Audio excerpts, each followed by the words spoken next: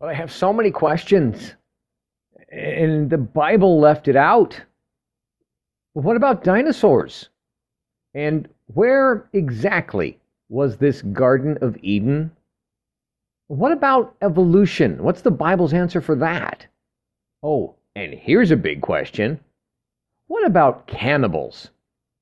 What does God's Bible say to do about cannibals?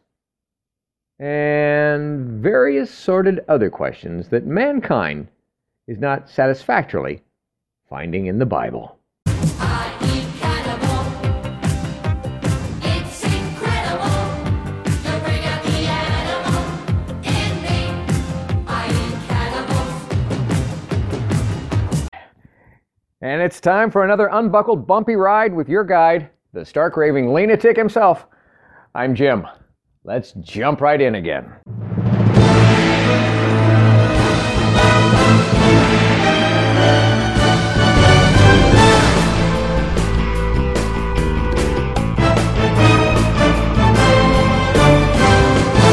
Welcome to my podcast based on my brand new book, available on Amazon, Live Life Lean, L-E-A-N. It's a year-long guide to gratitude and our daily grind. The book that combines some timeless wisdom from a whole lot of the world's wiser people with the reflections, reactions, and wisecracks of the guide's author, me. And it guides you, the reader, through the simplest system for a happy, healthy, authentic, and genuinely grateful everyday experience. I urge you to get the book. Of course I do. I wrote it. It's either at Amazon or at my website, ampurage.com. A-M-M-P-U-R-A-G-E. But even without it, let's make next week better than last, our next year better than the past, and get started now with today's episode of... I'm about to say something that I'll bet you never thought you'd hear coming out of my big mouth. Stop asking so many questions and insisting on the answers. Yeah, stop it. Stop asking so many questions and insisting on the answers. Now, I know this may seem like a convenient 180-degree Fauci flop. Yeah, I went political there. Did you catch it? But the term Fauci flop, you gotta admit, has a little more intense bite sound than flip-flop. So, all right. So ignore the rhetorical rhetoric. Let's get back to the real reason that we're here today. Not flip-flopping. Just because I've always and forever said the only one true human instinct left for us is to ask questions. I know that in my heart to be true and in my head to be true. But there's a difference between the instinctive impulse to ask questions and the immature assistance, the absolute insistence that it has to be answered. See, getting answers to our every question isn't any more instinctive than an animal getting to procreate every time that it has its urge. I think you can get that picture in your head. The urge may be instinctive, but the satisfying of it, on demand, it's not guaranteed in this world, nor should it be expected to be so. Our every instinctive urge getting satisfied? Are you kidding me? Like every creature? Well, that would have overrun and completely undone this planet long ago. So you see, asking is not the issue, but insisting on what you consider to be satisfactory answers, or else you refuse to be at peace and have faith. Now that is the issue.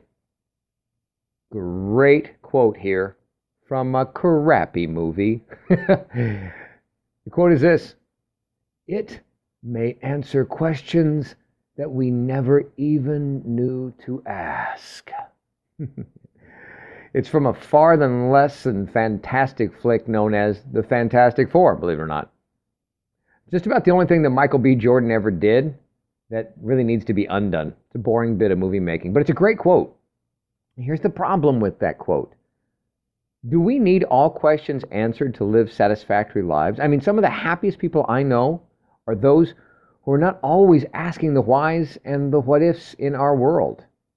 You ever heard the phrase, ignorance is bliss? Ignorance these days, it's tossed around like an insult. But ignorance, at base level, is simply a lack of knowledge. So, Not knowing is bliss. But what is bliss? Bliss is defined as supreme happiness, utter joy, or contentment. Interesting side note, one of the historically most, or at least more common uses of the term bliss is wedding bliss or wedded bliss. And yet anyone out there who's ever been happily married like myself, like yours truly here, knows that wedded bliss is not without its challenges and road hazards and speed bumps and obstacles. And yet we experience supreme joy, contentment, and happiness. I guess bliss can be found where you don't have all the answers, but you still have faith in the process. Now that does sound like the Bible. No guarantees that every question that you want answered will be satisfactorily solved, but that every answer will satisfy what you need to receive. Your needs met. Sounds like bliss to me. I'll say that again. No guarantees that every question you want answered will be satisfactorily solved, but that every answer will satisfy what you need to receive. Your needs met. That does sound like bliss to me. Matter of fact, I've always believed that the state of anxiety is so almost all about the unanswered what-ifs in our lives, our world. And as such, too many unanswered questions can add to our anxiety. And what if the reason that we didn't ask really is because we knew we couldn't handle the answer? Maybe it's an abundance of arrogance to insist on knowing the answers to all things. Maybe that was the problem in the Garden of Eden with that whole tree of knowledge of good and evil. Maybe, just maybe, it's not best that we know the answers to all things, as knowing that if you could answer every question, you would not need faith, and you would not need God. See, confession here, true confession. It used to be that I could craft questions that no scholar could answer.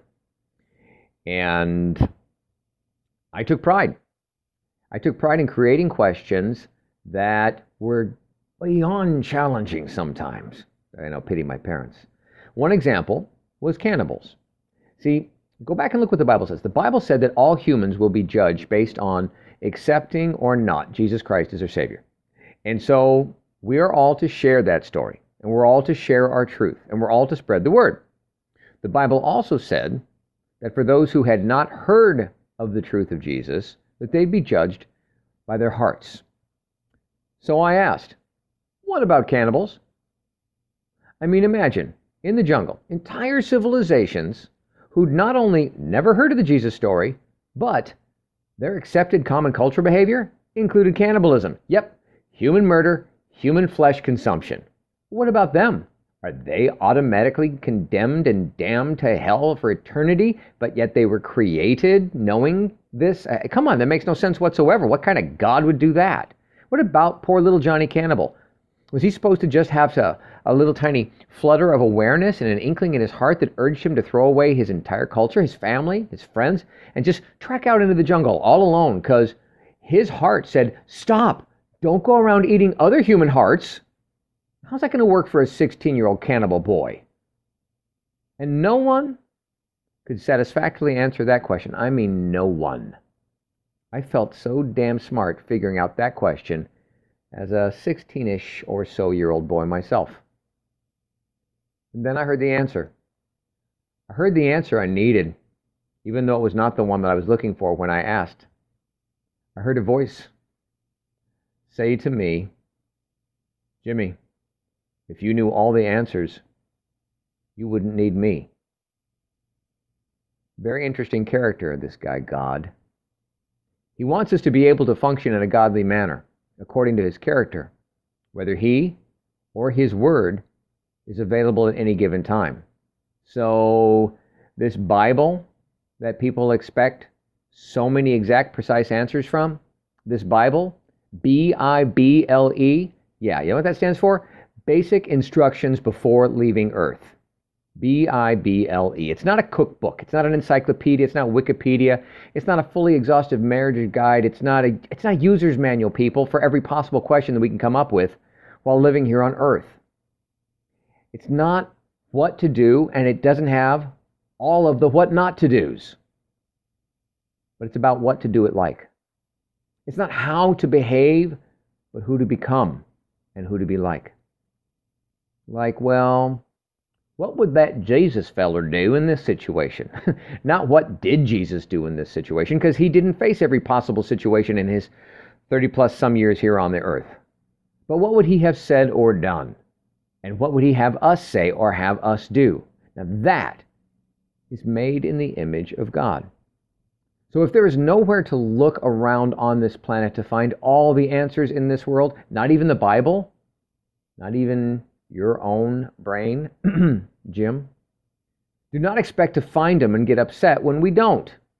Hey, out there listening, if you knew all the answers, you wouldn't need God. I don't know, but I think far too many folks have mistakenly used the Bible as a cookbook sometimes. It's recipes for everything, in a marriage manual, or a financial planning book, or it's a child-rearing book. It wasn't designed for those purposes. If it had all the answers to every question that we could come up with, we would not need God. The book itself, the Bible, it would become our God. And there are faiths out there like that. And I think I remember reading, "Thou shalt have no other gods before me."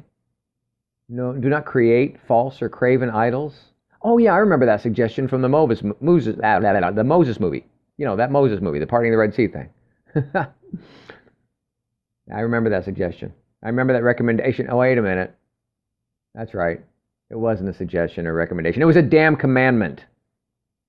I love this quote, and I like it remembered always.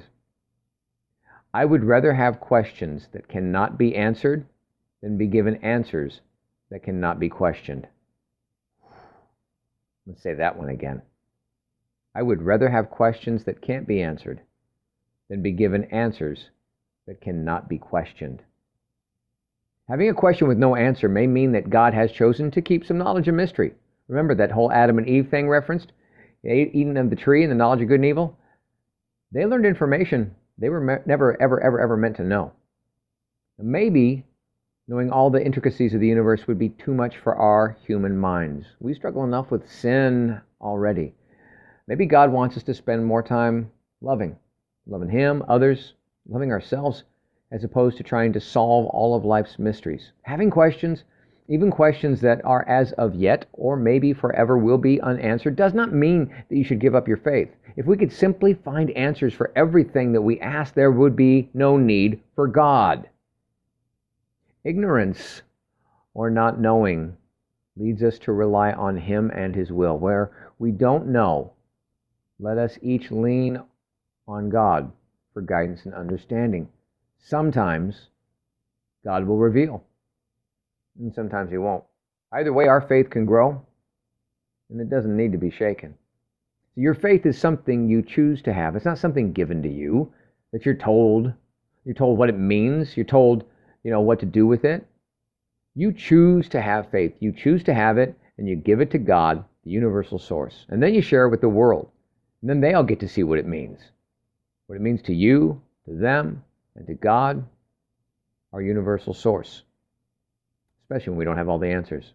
It's got to be okay to not be able to genuinely answer a genuine question that we genuinely ask to learn the real, genuine answer to. It's only when we place getting the answer and insisting on it above all else, that's when we're destined for disappointment.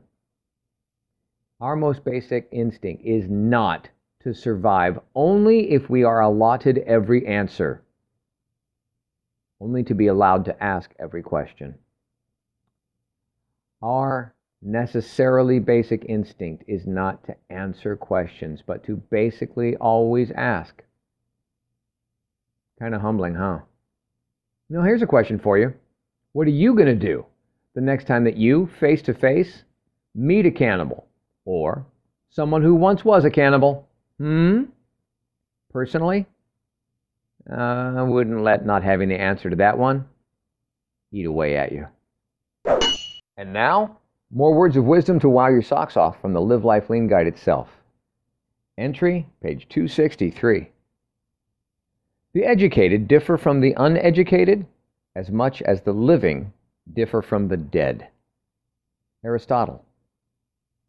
And the guide's point of view on this? This one I take issue with.